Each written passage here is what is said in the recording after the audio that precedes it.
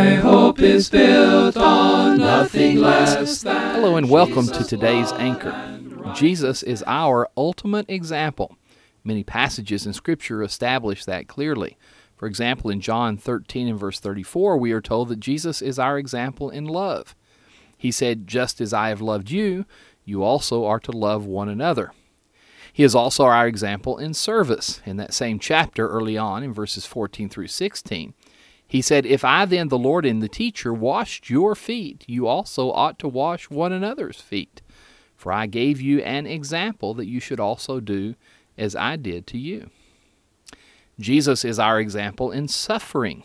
1 Peter chapter 2, we are told in verse 21 through 23 that Christ suffered for us, leaving us an example to follow in his steps. And indeed, as Christians, from time to time, we will suffer.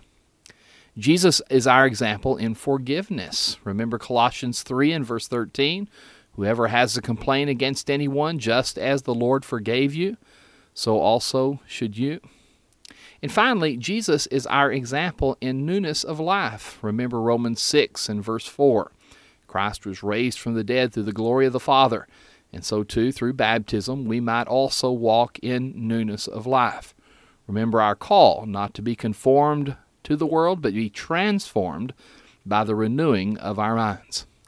This podcast is brought to you each weekday by the Westside Church of Christ in Fort Worth, Texas. Our website is soundteaching.org. That's soundteaching.org.